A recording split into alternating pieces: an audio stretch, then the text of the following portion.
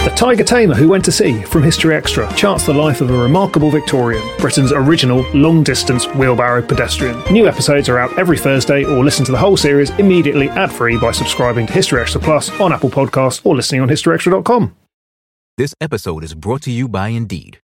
We're driven by the search for better, but when it comes to hiring, the best way to search for a candidate isn't to search at all. Don't search, match with Indeed. Use Indeed for scheduling, screening, and messaging so you can connect with candidates faster.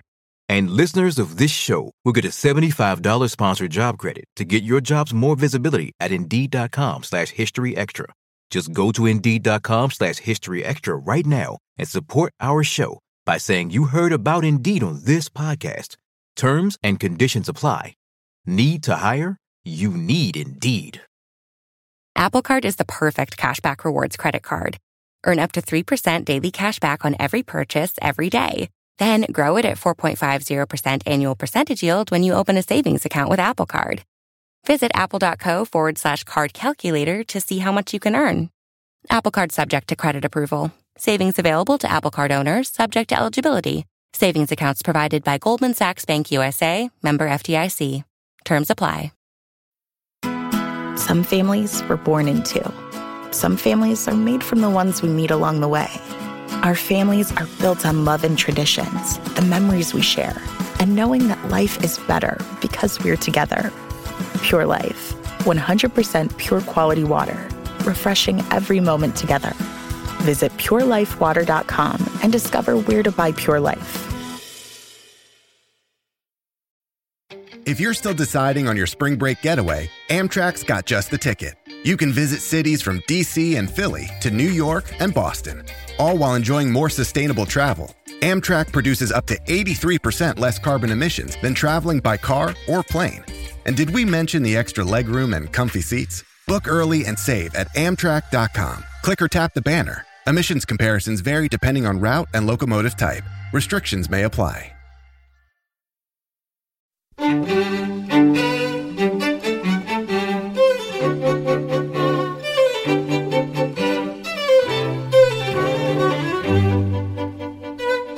Hello, I'm Rob Attar, and this is the third History Extra podcast for June 2012. Coming up in this week's episode, we have... The priority of this mission was to get the reinforcements and troops to Louis in London. That was Sean McGlynn on the 1217 Battle of Sandwich.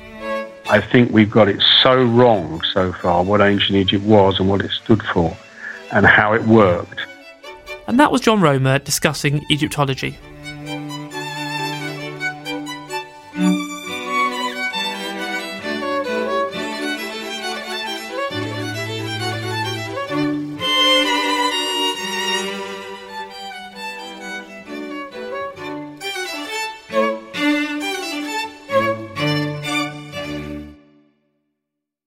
This podcast is brought to you by the team behind BBC History Magazine, which is Britain's best-selling history magazine.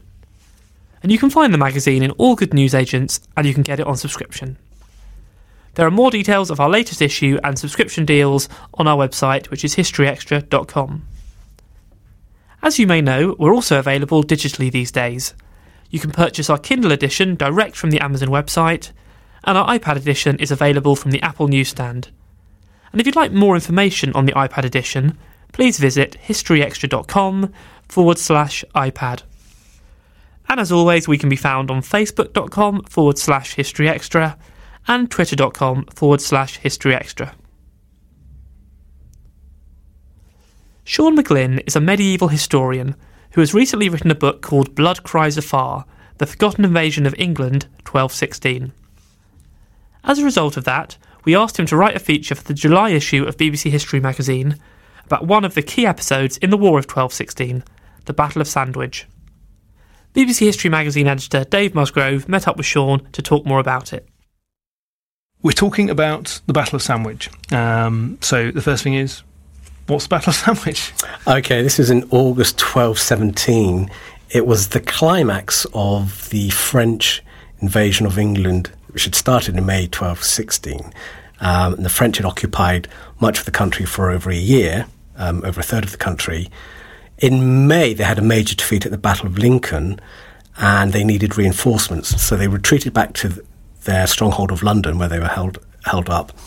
And Prince Louis, who was the leader of the French expedition, sent to his wife, Blanche of Castile, for reinforcements. She amassed this large force, which assembled in the summer of 1217. It set sail for England. If the forces had reached England, it would have enabled Louis to sustain his campaign and, who knows, have won the war in England against the Royalists and perhaps achieve his aim of becoming King of England. But as it turned out, the English organised their own fleet. They went to meet each other in the middle of the Channel. There was a very major battle, very bloody, which the English defeated the French and stopped all this army of knights, infantry, even trebuchets on board one of the ships and from reaching London. And so without those reinforcements, Louis couldn't continue the invasion, and the invasion was over, and Louis had to seek peace terms. Okay. So I think probably we need to step back a little. What's the context of this? Why were the French in England at the time? Why had they invaded in the first place? The real context of this is the Magna Carta Civil War with the barons rebelling against King John in 1215. They needed outside help. John was powerful in that he had a network of royal castles, so the barons needed a strong backup force to help oust John. So in order to do this, they asked Prince Louis of France if he would like to be King of England, and not surprisingly, he said, yes, I would. And so he came over with a force. And he, together with his own troops and with the English barons, at one point, they had occupied, as I said, over a third of England, and even at one stage, 2/3 of the baronage of England went over to support Louis and recognised him as king. And even the King of Scotland came all the way down to Dover to pay homage to Louis as King of England. And the things were going very well for Louis and the French. But when John died, the resentment against John couldn't be passed on to the resentment against his young 9-year-old heir, Henry III. So that swung the balance a bit. And over time then, the royalist forces managed to counterattack and have a resurgence against the French. So clearly the battle, this sea battle, is an important moment in this story. How much do we actually know about what went on during the battle itself? Actually, quite a lot. It's unusual. Most sea battles don't get much description or accounts from the medieval world through ignorance, people not being there, or through second-hand reports. But this battle, we actually have at least 4 major sources, some of which go into tremendous detail. And from these 4 sources, we can have a really good understanding of what occurred in this medieval naval battle. So it was recognised as a big event and treated as a big event in the chronicles of the time.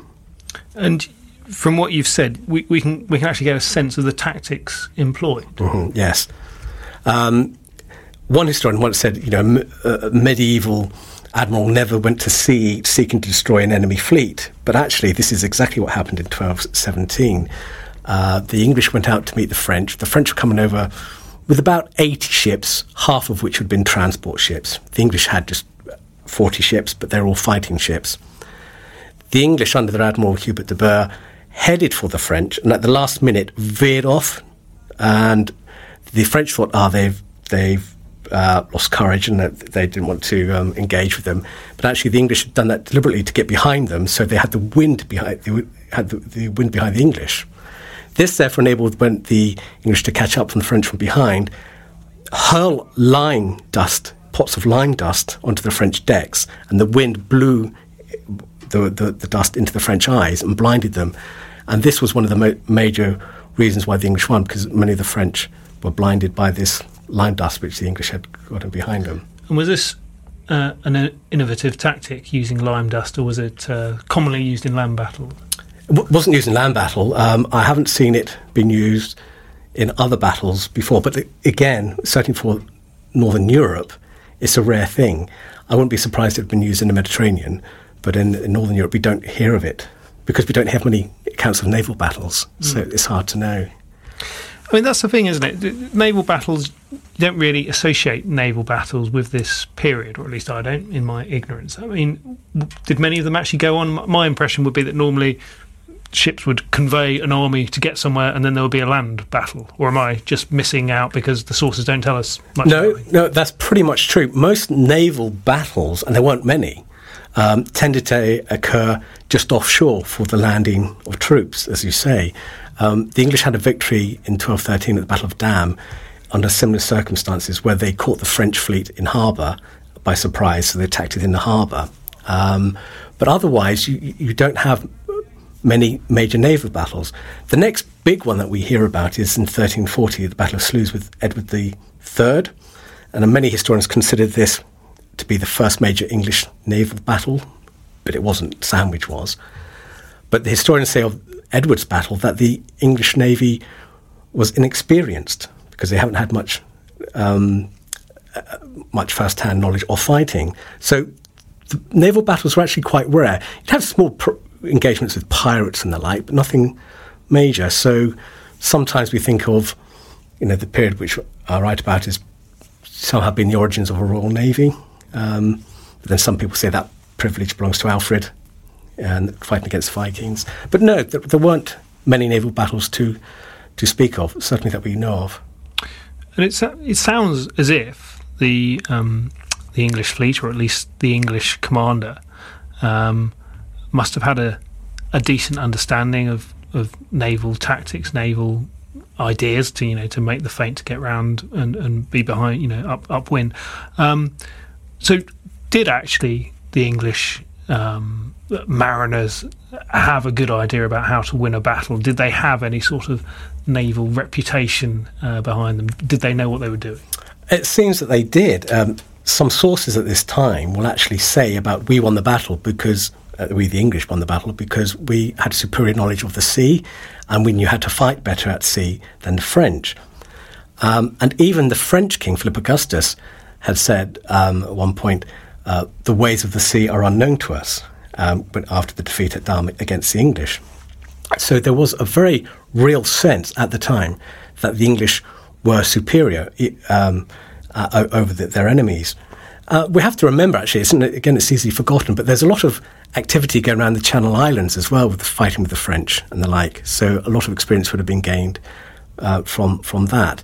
And certainly one of the chief English naval captains, Philip d'Albini, was a veteran of fighting in the Channel Islands and patrolling for pirates along the English Channel coast. So there does seem to have been a real reputation, England as a nation of sailors already by this stage. Yeah. The fleet that departed, did England have any sort of standing navy at the time? Was this a royal naval fleet, or was this just an amalgamation of ships that could be gathered together and go and take the fight to the French? The origins of the Royal Navy are very obscure, and it's hard to say. But it's, as you say, as and when there was an exigency or a threat, so the Navy would expand or not. The core of the Navy at this time was based on what's called the Cinque Ports, some ports along the south coast, and they had to provide 57 ships with a crew of 22 men for 15 days of the year. Otherwise, they'd just be paid for.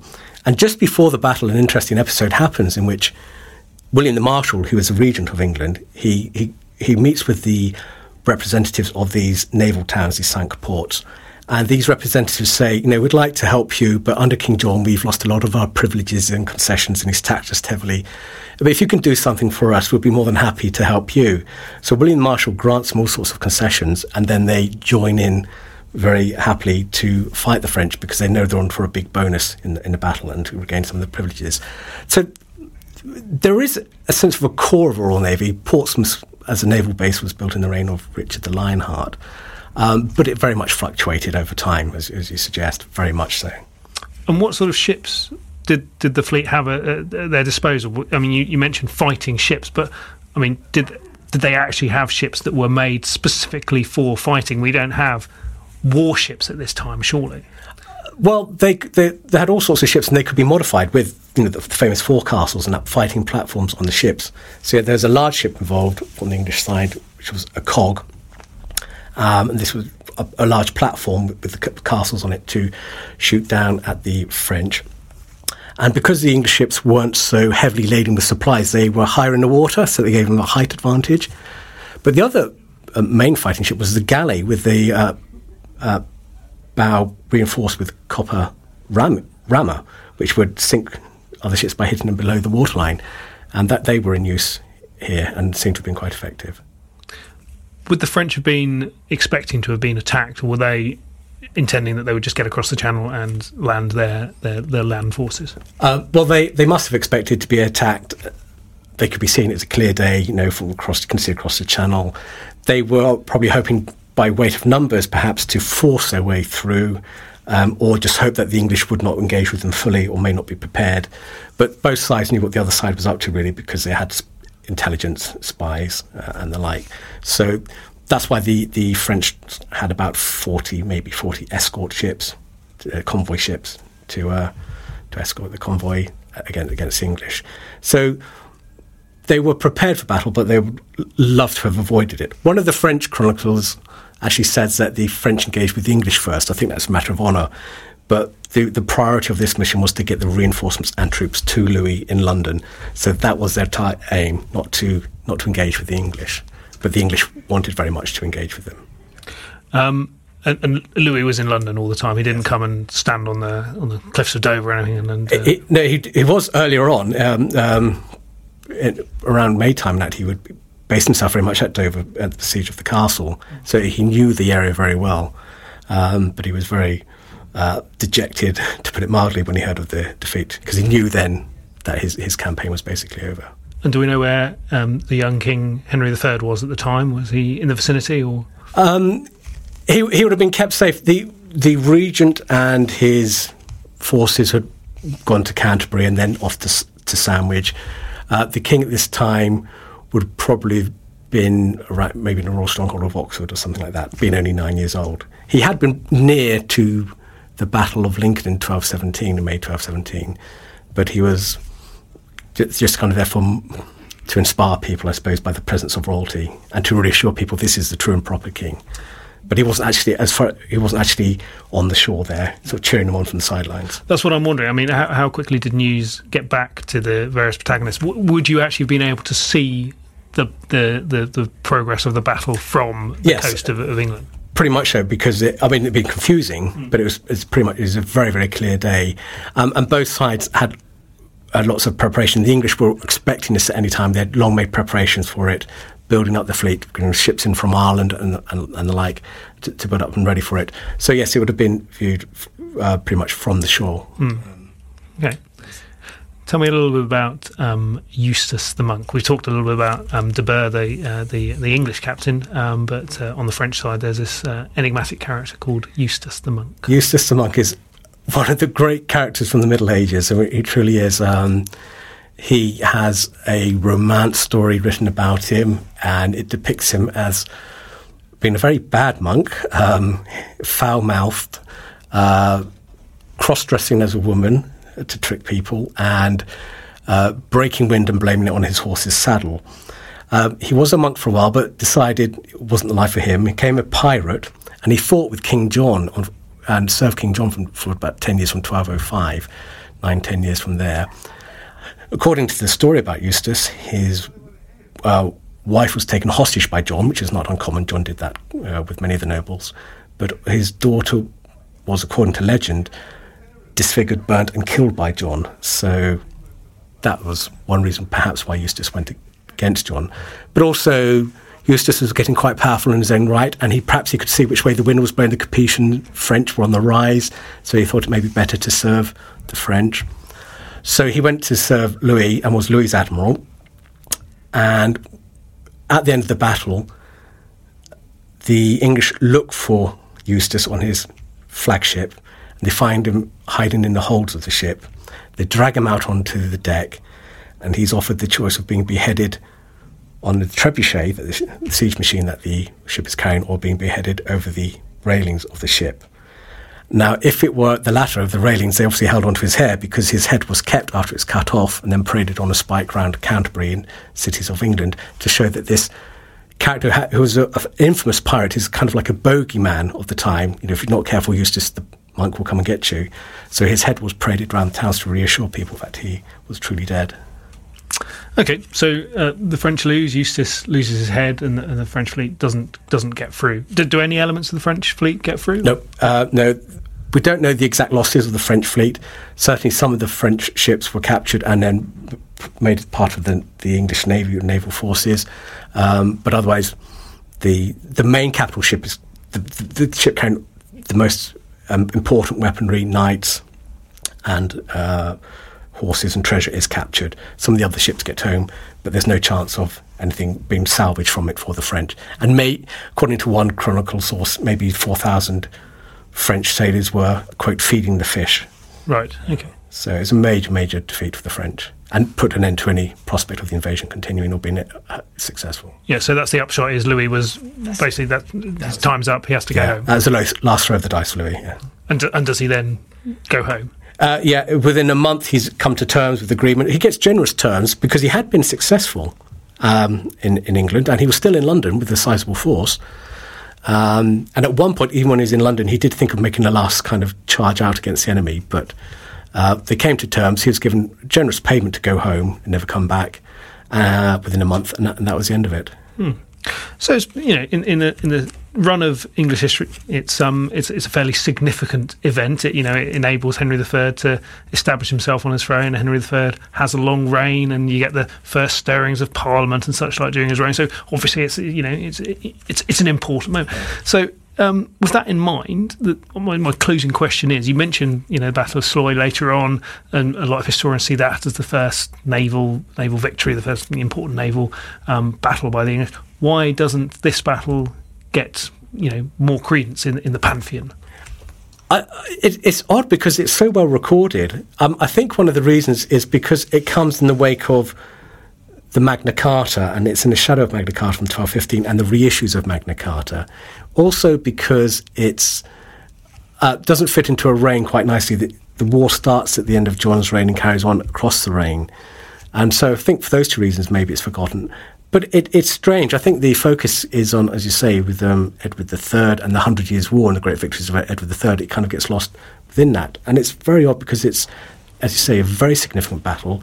And people at the time considered it as a major battle and recorded it as such.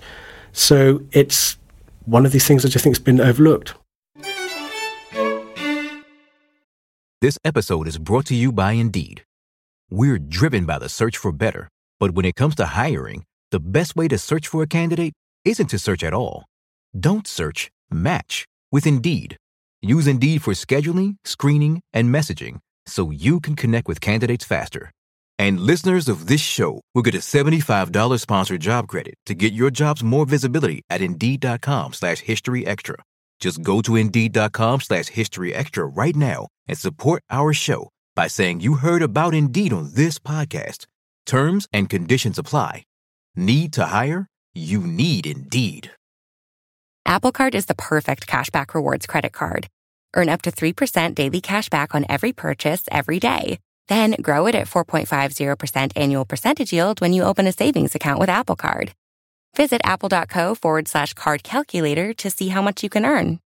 Apple Card subject to credit approval. Savings available to Apple Card owners subject to eligibility. Savings accounts provided by Goldman Sachs Bank USA, member FDIC. Terms apply. The legends are true. Overwhelming power! The sauce of destiny. Yes! The most legendary sauce has arrived as McDonald's transforms into the anime world of WickDonald's. The greatest flavors unite in all new savory chili WickDonald's sauce to make your 10-piece Wick Nuggets, fries, and Sprite ultra-powerful. Unlock manga comics with every meal and sit down for a new anime short every week only at WickDonald's. Ba-da-ba-ba-ba, go! At participating McDonald's for a limited time while supplies last. That was Sean McGlynn. You can read a feature about the Battle of Sandwich in the July issue of BBC History magazine, which is on sale in the UK now. Sean's book, Blood Cries Afar, The Forgotten Invasion of England 1216, is published now by the History Press. And there's a lot more great history in the July issue of the magazine, including articles on the key moments of Britain's Civil War, Africans in Tudor England, the Puritan War on sports, and 5 myths of the Great Escape. As we mentioned, the issue is out now in the UK, and it's also available on our Kindle, iPad and Zinio editions, which you can access internationally. And now we have a short advert. Want to enjoy great historic days out this summer? Membership to historic royal palaces allows free and unlimited entry to the Tower of London, Hampton Court Palace, the Banqueting House, Kensington Palace and Kew Palace. With Olympic events and celebrations at Hampton Court Palace, plus exclusive member events and an array of new exhibitions across the palaces, 2012 promises to be the year to be a member. Prices start from just £43 a year. Visit hrp.org.uk or call 0844 482 7788 to become a member of our historic royal family. John Romer is an Egyptologist with 45 years' experience. He is also an established author and TV presenter. His latest book is the first in a 2-volume history of ancient Egypt, taking the story from the early farmers to the rise of the pyramids. I spoke to John a while back to discover his thoughts on the origins of this remarkable civilization and to find out why our thinking on Egypt may need to be radically revised. What new light does your book shed on this period of Egyptian history? I think it turns the subject from a textbook into a comprehensible story. Other histories of early Egypt that you read recite all these factoids about these various civilizations and things that one followed the other, but in so doing I think they miss the essential plot, which is how in 1500 years people turned from being subsistence farmers, the first Neolithic farmers in Egypt, to building the Great Pyramid. And all that implies, that is, forming a state, a nation under a particular person, the organisation. So why do you think it was that this incredible civilization developed in this specific area? I can't give an answer to that, neither can anybody else. It's a bit like asking why the leaves on oak trees are a particular shape, I think. But I have a very strong suspicion that is due to the River Nile itself. Egypt imported farming technologies from outside, from Asia, but the farming technologies from outside were based on rain and water. When it got to Egypt, to survive, it had to sort of reinvent Neolithic technology, and it had to reinvent it to go with the particular extraordinary, strange environment of the Nile Valley. And I think that started them off on what turned out to be this extraordinary adventure, because it became such a wonderful place to farm. I mean, the world's original greenhouse, where you can get like 4 crops a year with some seeds that you plant, that it became extraordinarily, amazingly prosperous. So if you want to look for the organisation of the later state, the thing you have to do is to go back and look and see how they were organising those first farming communities, what they were interested in. And then you can see that there's a sort of a storyline evolves, a way of doing things that just gets bigger and bigger and bigger as the people in the Lower Nile get more prosperous. And so was it because they had this surplus of crops that gave them enough time to develop other areas? Yeah, it's not, I mean, people always talk about ancient Egypt as being, taxed. They used to go around and wallop the peasants. Well, I think they did that in the 19th century, but I think the earlier periods is a bit more subtle. I think that subsistence farmers tend only to grow enough to live on and to have a bit of peace and quiet. If you're going to eventually go from subsistence farming in 1500 years to building the Great Pyramid, you've got to actually organise the population. And I think this story is one of internal colonisation. That the reason why the king and his court grew larger and more successful was because they were colonising land all the time and opening up new areas for cultivation. So the surpluses got so enormous from this opening up of the land that they could let 10 or 20% of the population go and work on doing things that weren't involved with growing crops, which is almost unique in the entire ancient world. So what would you see as some of the key milestones on the development of early Egypt?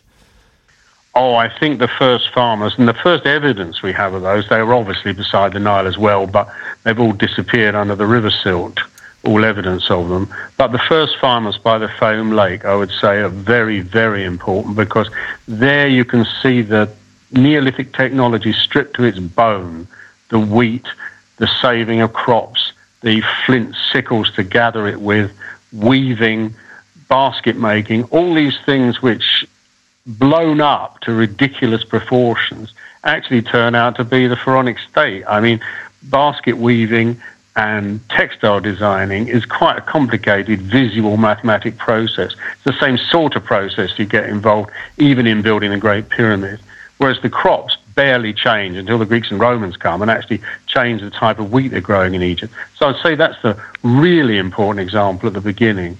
And I would say other steps after a 500 or 600 years is this taking of the cult of killing things at graveyards into the cities.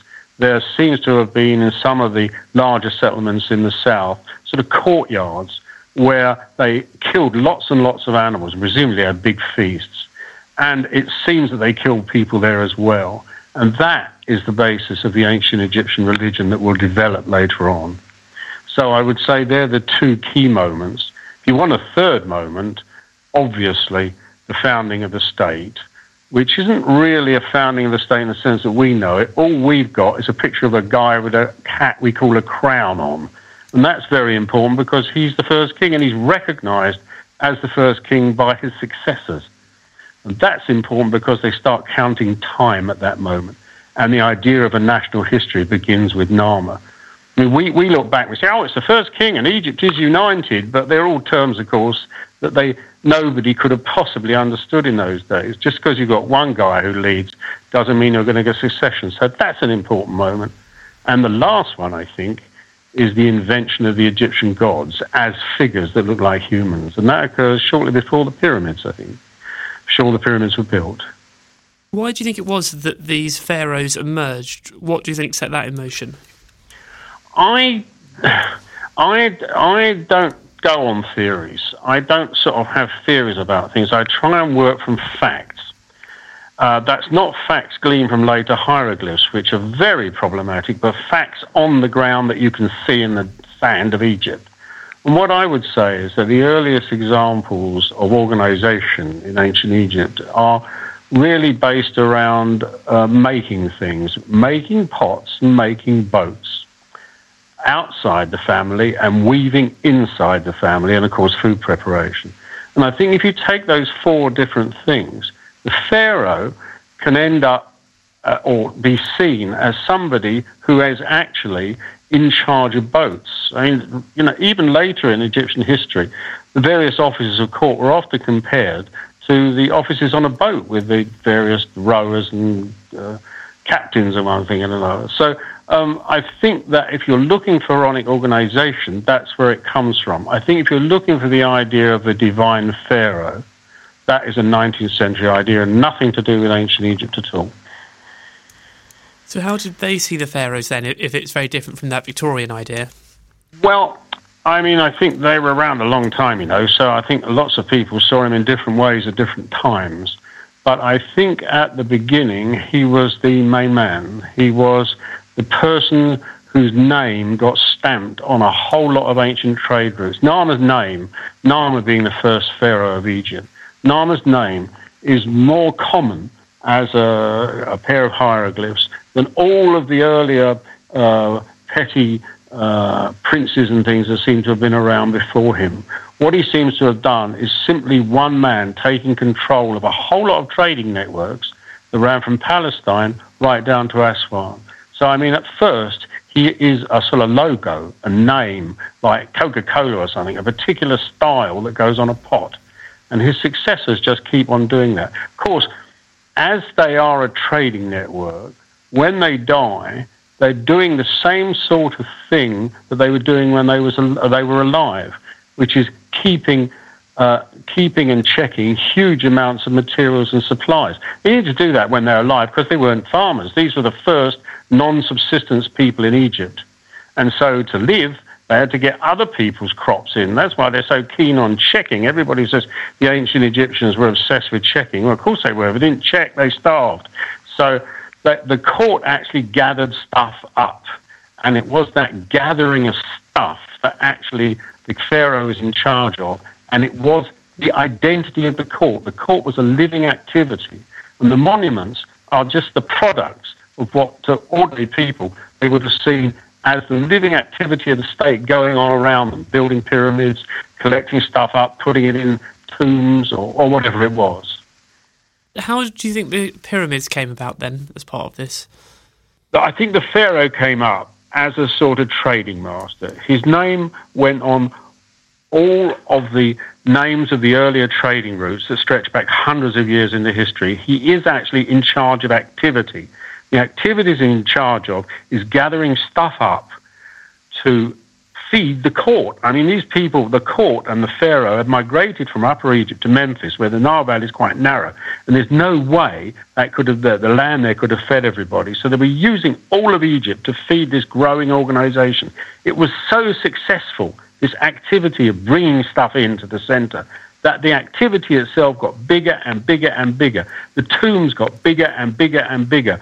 The pharaonic court itself got larger and larger, and the pyramids are just a result of this excess of court activity. Of course, after the first ones, they sort of withdrew from it, so the later pyramids are smaller and the state becomes more settled.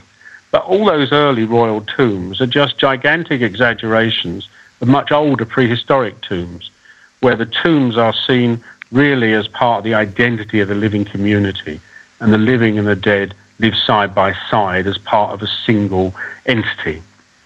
So the pyramids, if you like, are gross excess, but not in the sense of megalomania or anything, just in the sense of the court itself and its organisation being so incredibly successful. So it's more about the court rather than just the individual pharaoh? Yeah, we know nothing about any of the pharaohs at all. All we know about is a very tiny, weeny fraction about the organisation of the court. We know it practically everything from tombs. And if you look at the tombs, what you see there is simulacra, to some extent, of the living court, the earlier tombs before the pyramids. So they're huge magazines stuffed with everything you'd need to make large and lavish farming estates. They're stuffed with tools. They're stuffed with all the equipment you would have to amuse the great household that was running it, and they're filled with grain. And the pyramids, if you like, are a gross extension of that sort of process. People themselves, I think, were just getting more and more successful as a nation. It's that thing where one man in a hut can do so much, 10 can do so much, but when you get 750,000 people and they're still working that hard, and you combine all the effort together, you can build yourself a pyramid, as they did. Proof, facts on the ground. Why do you think it was that the state became so successful and the people worked so hard for it? Was it just good rule? They invented the idea of rule. It was the first place in the world that was bigger than a single conurbation of houses, what we now would call a city, but they weren't, of course, in those days. So this whole idea is completely new, and the whole population of the Nile Valley was caught up in this process, which was, I mean, as I said at the beginning, I mean, it's just an incredibly good place to farm, and you have enormous amounts of surplus crops and things like this. And I think that, plus the fact that they were extraordinarily good rulers, and they had a very clear idea of their place within the Nile Valley. So they had a sort of understanding of their whole, had a worldview. And that worldview was based on, the sun going over the Nile Valley, the river flooding every year. And the whole population saw themselves inside that view. And I think that they all work together. And it's just a together thing. And I don't know whether it was good rule or bad rule, or whether they were brutal or friendly or what they were. We look at states from the other end of the telescope. We look at them and say, oh, well, it was this sort of an economy and that sort of rule and all that. But they are still in the process of inventing the whole thing. So in a sense, you can't analyze it in terms of an economy or something. You can, but it's pointless because they were inventing all those things. So there's nothing to compare it to at the time? Nothing in the world, nor since, of course. I mean, the pyramids are still the world's largest buildings made of stone blocks. They're probably the most accurate buildings ever built. So there's been nothing like it before or since. It's an incredible phenomenon. And we, by the way, today are stuck with an enormous number of things that were invented in ancient Egypt, from the idea of the sacredness of state to the idea of gods in human form, to kings that are crowned on thrones, to processions at universities that carry maces, just like King Nama did around. I mean, as that in those days, of course, he was the arbiter of life and death. But I mean, we are just stuck with so many of the things the ancient Egyptians invented. We've never been able to better it. How much do you think there is still left to find out about this period? Huge amounts, especially in the Nile Delta. The Nile Delta needs proper, good, modern archaeology surveys, which is now getting, and half of Egypt's history is in the Delta. I think we've got it so wrong so far, what ancient Egypt was and what it stood for, and how it worked. And half of that story, or the greater part of half that story, is still buried in the Delta. I think in Upper Egypt, they'll find more tombs. I mean, you dig in a cemetery, you dig up tombs, you'll find more cemeteries, you'll find, ruined temples and things, sure, find more of those. And, God willing, somebody one day will find a blooming great library full of papyrus, and that'll please everybody. But to my mind, we need to move beyond translation of ancient words, because there's an ancient Egypt out there which existed apart from the literature, and that we're still beginning to discover. And so what mistakes do you think people have made about the history of ancient Egypt? Well, in a banal way, in the most banal way, the popular view of ancient Egypt, which is, didn't change much from the Napoleonic expedition through Cecil B. DeMille down to a lot of documentaries you see on television, really. I mean, they sort of assume that ancient Egypt were a bunch of white guys, a bit like Louis XV, in funny frocks. And as I keep trying to say, if you really want to understand ancient Egypt, you have to stop saying it's like something else and imagine people actually inventing all that stuff. It's not like anything else. It's the one original. So I would say that's where we've gone wrong. And also, one thing I greatly object to is the unthinking translation of texts, because there are so many words that are so commonly used in the translation of text which don't actually have any equivalent in ancient Egypt. Egypt is a good example. The word Egypt itself and the language is called Ancient Egyptian. But in fact, of course, there is no ancient Egyptian word for Egyptian. So they invented the idea of a nation, but what their idea of a nation was very different from ours. So down the tubes goes the idea of unification, the king of Egypt, blah, blah, blah, another word king, another word gods. All these words, city, all these words are words that need careful re-examination if we're really to understand what these amazing people were doing. So it seems like we really need to think afresh about the whole period of Egyptian history. I think so, yes. I think, unfortunately, a lot of modern studies are going in the reverse direction. I just read a book about warfare in the New Kingdom, which talks about the Egyptian battles as they're fighting in Iraq. We're offered translations for words like checkpoint. Next thing you know, it'll be suicide bomber. I mean, we're just traipsing along, continuing to reinvent ancient Egypt in our own image, and it's much more interesting. Do you think this is partly the fault of the Victorians, because they had a very strong influence on how we thought about ancient Egypt? Yeah, and I think it's also, yes, and especially the German Egyptological effect on the university system in the English-speaking world, because the turn of the last century, the greatest of English-speaking Egyptologists were all trained in Germany, and a lot of those things which ended up in Germany with, death and disaster in 2 world wars, a lot of those opinions which are at the root of that are still absolutely unchallenged in Egyptology. I can show you modern textbooks today which are full of stuff which, if you were writing about modern races, you'd be prosecuted for racism, actually. So yeah, I think there's a whole lot we need to do to change it. That was John Romer. A History of Ancient Egypt, from the First Farmers to the Great Pyramid, is out now, published by Alan Lane. Look out for a review of the book in our July issue. Well, that's about it for this episode. We'll be back next week when we'll be considering the reigns of Queens Elizabeth I and II. And in the meantime, keep an eye on our website, historyextra.com, where you'll find blogs, quizzes, galleries and much, much more. Plus, don't forget you can find our new Kindle and iPad editions on the Amazon website and the Apple newsstand, respectively. The History Extra weekly podcast is recorded in Bristol and it's produced by Dave Gibson.